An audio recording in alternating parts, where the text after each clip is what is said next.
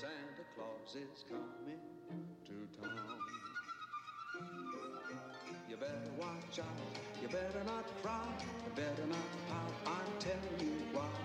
Santa Claus is coming to town. He's making a list and checking it twice. He's gonna find out who's naughty and nice. Santa Claus is coming to town. He sees you when you're sleeping. He knows when you're awake. He knows if you've been bad or good, so be good for goodness sake. So you better watch out, you better not cry, you better not pout, I'm telling you why. Santa Claus is coming, Santa Claus is coming, Santa Claus is coming to town.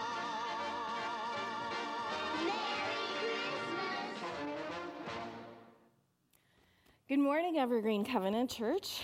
I'm Christine, and it's my delight to be here with you this morning. As Tim mentioned, we're about a week and a half away from Christmas. And I don't know about you, but that terrifies me. Some of you know that I recently had the privilege of going on vacation. I have a lot of family in Hawaii, and so my husband and my children and I had an opportunity to spend about a week there just prior to Thanksgiving.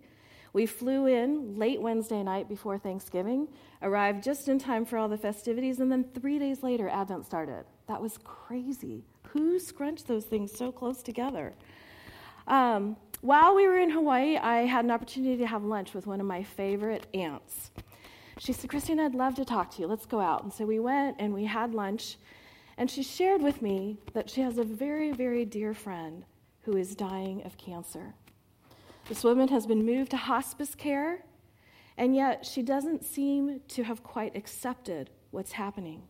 And so she's living in a state of anxiety. And my aunt longs for her to experience some comfort, some assurance. And she said, "Christine, you're a minister. You're a pastor. Have you ever had to deal with this before? What might I do to help encourage this friend of mine who's not a believer in Jesus? What might I say?" And I looked at her and I thought, I don't really know. Isn't that sad? She looked to me as this professional minister that could give her some good advice. But sadly, I thought, what do you say? What could we possibly do to help ease this woman's pain, to give her some comfort and assurance? How would we say it in a way that wouldn't make her feel bullied or pressured or guilty? And so we sat and we talked, and we imagined, what might this woman be feeling? She's probably pretty angry. Why me? Why do you not heal me, God? I have a daughter that's going to be left and a grandson. What's going to happen to them? She's probably terrified. What happens to a person when they die? What happens? What will she face? So we sat and we thought about what she would be feeling, and we thought, what would we say? It's such a weighty and significant conversation. We know that we have good news to share, but we also know that it matters how we say it. And so we came up with two things, simple but very significant. Number one, God is good. And number two, God loves you. The first thing I wanted this woman to know is that the character of God is one that is good. And the reason is, I think that so many people are probably thinking about God when they're about to die, and they're thinking about all the things that they've heard or imagined or experienced, and I think some of them, they have a very inaccurate picture of who he is, partly due to the fault of those of us who don't do very well at reflecting his love and grace. And so I wanted her to not have this distorted picture. I wanted her to know that God wasn't willing her suffering, that God hates cancer, that God doesn't want her to die. He wants her to live. He wants her to live eternally. He wants to love and bless and forgive her. That's the kind of gracious, loving God that we worship. And then the second thing I wanted her to know was what God thinks of her. And so for a minute, think about this. What do you think God thinks of you? Imagine, as he's thinking about you and you picture him, calling your name or thinking about what you're doing. How does God think of you?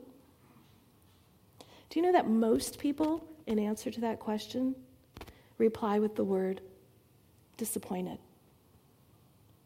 A lot of us know that God is a God of love, and we've been told that he loves us, and in our heads, a lot of us believe that. But in reality, our experience is more, I really think he's disappointed in me.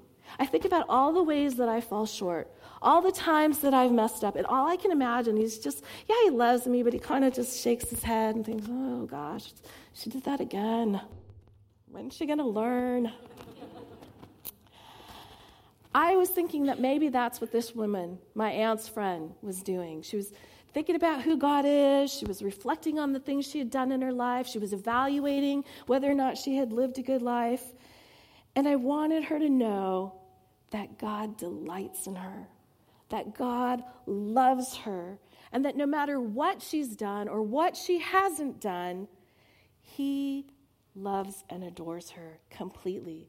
That he's not anxious to try to punish her. He's not counting all her shortcomings. He is wooing her to himself. Now, I suspect that if and when my aunt went and had this conversation with her and told her these things, it would come to her as surprising news. I think it would shock her, because this isn't what most people expect. They think of God, I believe most people think of him as this old bearded man, the grumpy face, this cold, conservative judge, rather than a loving, comforting daddy. And so there are usually two ways that people respond to a God like this. Either one, they ignore him. They just disregard him. I had enough people shouting down my throat, looking over my neck, shaking their heads, wagging their fingers. I don't need a God like that. Or they start to negotiate. Okay, God is good. God can do things. And if I'm good, he'll do good things for me. Like, God, if I promise I'll be more generous, would you help me find a new job? I promise. You get me this new job with a higher salary, I promise I'll start tithing. God, I swear I'll never drink again. Just get me out of this one mess. I know, I said that last time, but I won't do it again. Just help me out this one more time. Sorry. God, I promise I'll quit hitting my mic if you just make that go away. God, I promise I'll go to church. Just heal this person that I love who's sick. Just rescue them, God. And I promise I'll start going back to church regularly. The idea behind this type of approach to God is, if I do for you, of course you'll do for me, right? Because after all, that only seems fair. And in our culture, we tend to have a very high premium on being fair. We're people who really like justice. We're into fair rewards and punishments. And we continue on this principle that if I do good, I'll be rewarded. If I do bad, I'll be punished. I know in my family, the ultimate goal in life, my extended family, is to be a good person, right? I think if you talk to most people, they figure if you can get through life, not do too much bad, the good outweighs the bad, then you're a pretty decent person and you should go to heaven. This value system is even embedded in our Christian narrative. Let's be honest. What's Christmas about? Year-end evaluations. Yeah. If you've been naughty, you'll get coals in your stocking. And if you've been nice, you get something called sugar plums. I have no idea what that is, but I'm sure there's a modern equivalent. If you think about it, it's actually kind of surprising that Santa is as popular as he is. Because you would think that most people would get, it's pretty unnerving to have this guy watching you all the time, whether you're sleeping or awake. This person knows everything about you, both the good and the bad. And he's going to judge you and ultimately determine whether or not you make it on the good list. That's kind of creepy. Consider this cartoon that appeared in today's paper. This little kid says, "Hiya, Daddy. Hey, can Santa Claus see me right now, Daddy?" "Uh-huh." What about now? Can he see me now? She's hiding behind this blanket. Yep. Can he see me now, Daddy, in the closet? Sure. Can Santa see me wherever I am in the whole house? Uh-huh. What did you say to Elizabeth, John? She refuses to take a bath until after Christmas. I think if we thought about it, Santa probably wouldn't be that favorite person that we think of him. And you know, it's true because he's a person that we have to earn favor from. And you know what? The difference between Santa and God is that we don't have to earn God's favor. He's a God of grace. He gives us gifts even if we don't deserve it. And yet the irony is people love Santa, but very few people love God in that same way. They seem to have a problem with him. I wonder if it's because ultimately they really don't think that Santa would deliver coals. And yet they've heard a lot of people talk about the fire and brimstone that'll hail down on you if God's disappointed in you. I think when they imagine Santa, they imagine a man with a white beard and a twinkle in his eye. But if you compare that picture with the picture most people have of God, you'd see an old man with a white beard, eyes glaring in judgment. Consider this. If a person is healthy, happy, and successful, we tend to say this person must be blessed. They have found favor with God. But if a person is suffering from a disease, a broken relationship, a lost job, or a financial hardship, we wonder, did they do something to deserve it? Especially if it happens to you, right? Don't you say, why me, God? What on earth did I do to deserve this? Am I being punished for something? Are you trying to teach me some kind of lesson? Are these consequences from some poor choices that I've made? And yet think about what the Beatitudes teach us in Scripture. Who are the blessed? Blessed are the poor. Blessed are the hungry. Blessed are those who are spoken ill of. The truth of the matter is that we live in a world full of sin. And so it's to be expected that we're going to have to contend with some amount of difficulty in our lives. However, the amount of difficulty we face has nothing at all to do with how we behave or not. And it certainly is not a reflection of how much God loves us. And I think this is super difficult for people to grasp, even if it's what you've been taught and you have known to be true your whole life. It's just too easy to slip back into a merit-based system of living. I know that this is my MO. This is the way that I choose to live, to strive to earn favor, to strive to do good, to strive to impress. I think it's because I love control. And this system is great for control freaks, right?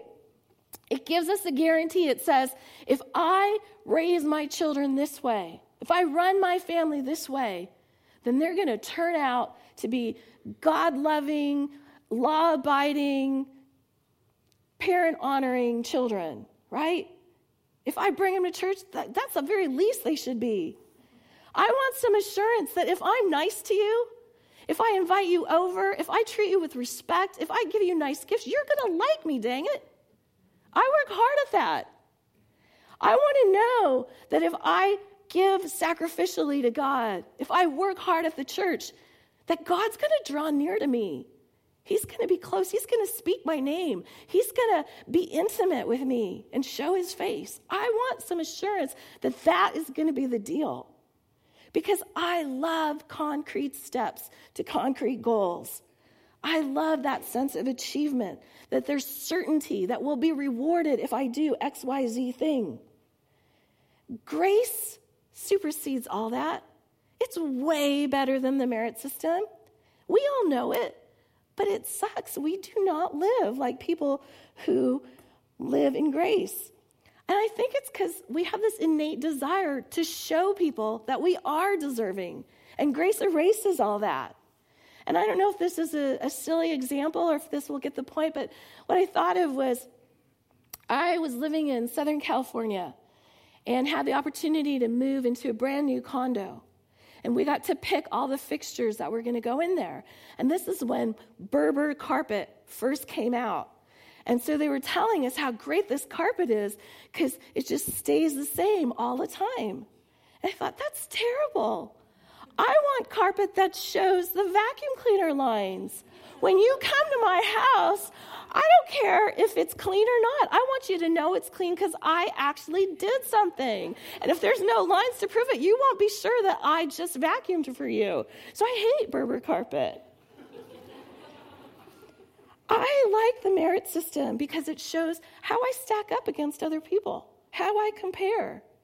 I also like it because I kind of feel like then people who don't deserve it don't get in on the goods. I mean, don't you hate it when people who don't deserve good things get them? Like, don't you hate it when you've been standing patiently in line at the grocery store, especially now when it's crazy, and then the clerk comes and opens a brand new lane, and instead of taking you because you've been waiting there, it takes the person who just showed up? Like, that's not fair. I don't like that.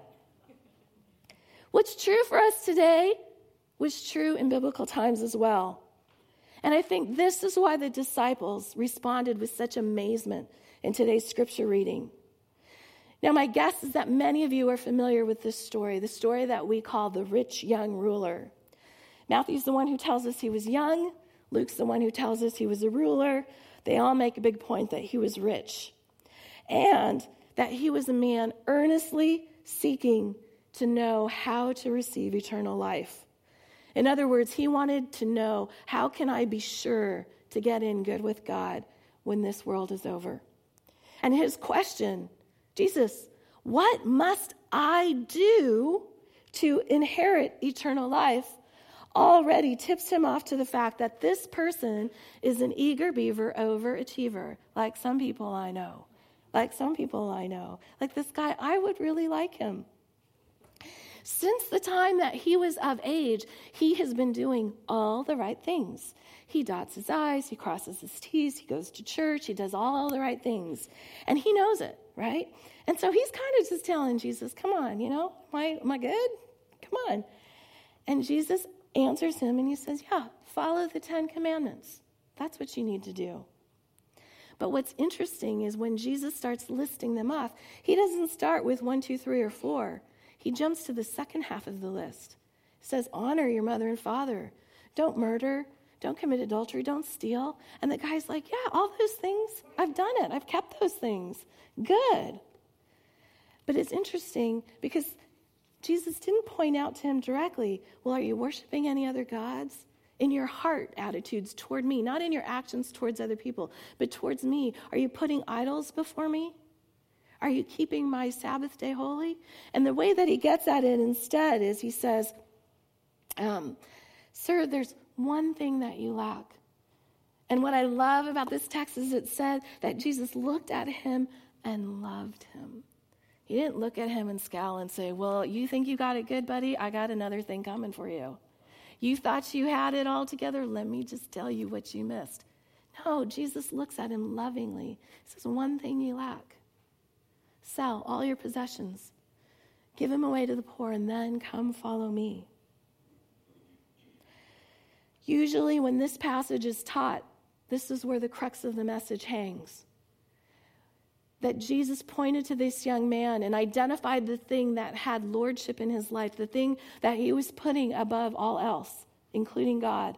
And so the application for most of us when somebody's preaching on this text is, we need to reorder our priorities. Take some time now. Think about what are the things that have top priority in your heart over God, and give those things up to follow him.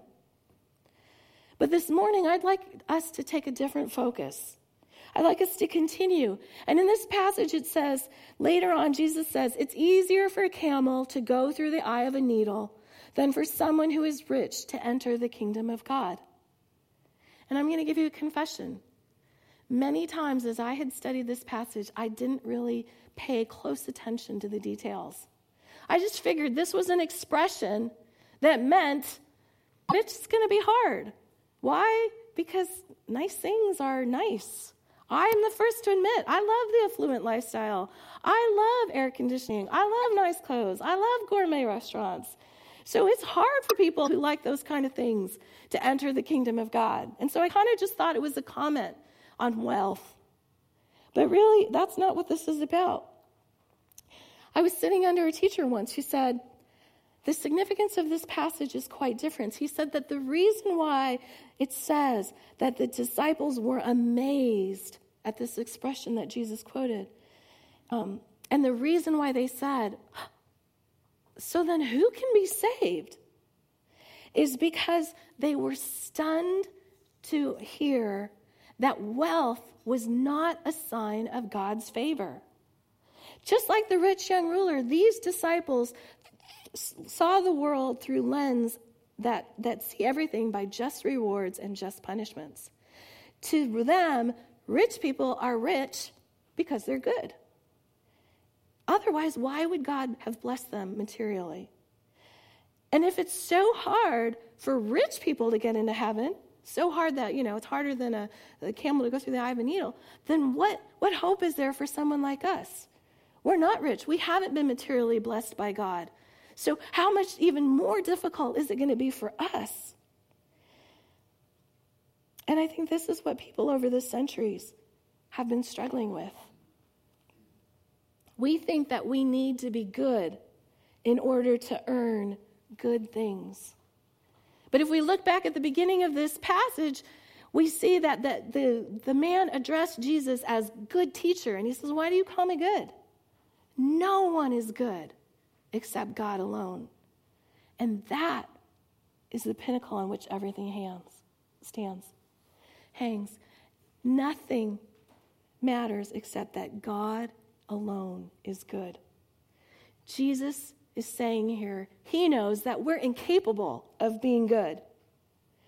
We can't earn his favor. Whether we are rich or poor, we are all in need of a Savior. What we need to do, all of us, instead, is to receive the kingdom of God, to receive the gifts that Jesus gives, like little children. This is the other thing I never noticed about the passage. This whole sequence comes right after the passage where Jesus is rebuking the disciples who say, keep those kids away from him, don't bother him. And Jesus gets angry and he says, no, you let them come. Unless you come like these kids, you can't inherit the kingdom. And so how interesting that these two stories are juxtaposed against each other. That he talks about the way that kids approach Jesus and that we should be like them. And then he says to the disciples, children, and he calls them children. He says, the passage says, let the little children come to me and do not hinder them, for the kingdom of God belongs to such as these. Truly I tell you, anyone who will not receive the kingdom of God like a little child will never enter it. Earlier this week, I had the opportunity to visit a friend. She was recovering from back surgery, and I went to bring her some dinner, and she's a 10-month-old, Kate. Kate is adorable. I brought a picture so you could see. She has a smile that lights up the room. And I held her for a while, and I just delighted in making faces with her, and she was making faces with me, and we were playing games, and she's learning to talk, and so I'd say sounds, and she would repeat them. Kate was not the least bit worried about impressing me. She just delighted in being in my arms, and I just loved being with her, and I could see she was just soaking it all up. And if you look at this picture of her with her dad, look at his expression. She's delighted, he's delighted. I know it's a little bit dark, but isn't this a different picture of a loving father?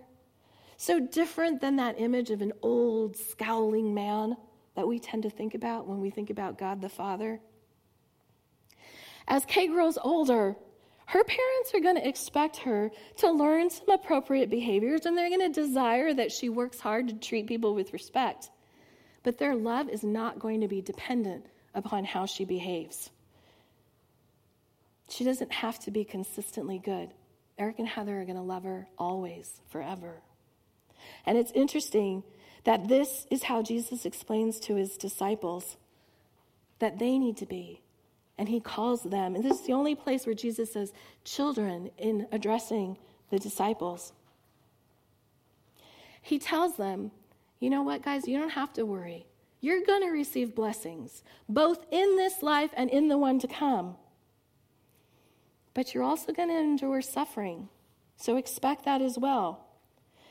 You need to know that it's completely untrue that if you suffer in this life, that means you're being punished by God. In fact, it's quite the opposite. You will very well suffer in this lifetime because you are following me. This is a radical reversal of what they've always believed. And so if you're a person here today and you think that being a Christian means behaving in a certain way so that God will bless you with good things, you're mistaken.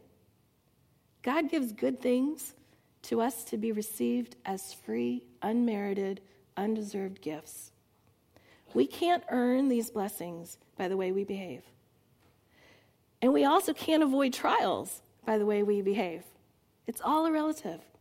The bottom line is God is good, and God loves us. These are the two things that are true regardless of whether or not we deserve it and regardless of whatever our circumstances may dictate. So, if you happen to be like me, if you happen to have a tendency to think, everything in my life is going pretty well, I must be doing okay. Or, God, things suck. I must really be messing up with God. Take heart.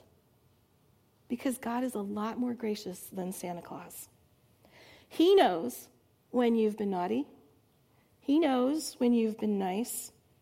But that's precisely why Jesus came into the world. To take upon himself all the punishment that we deserve.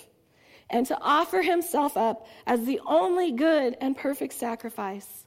That we might be able to receive with joy, receive with delight, like little children, his free gift of eternal life.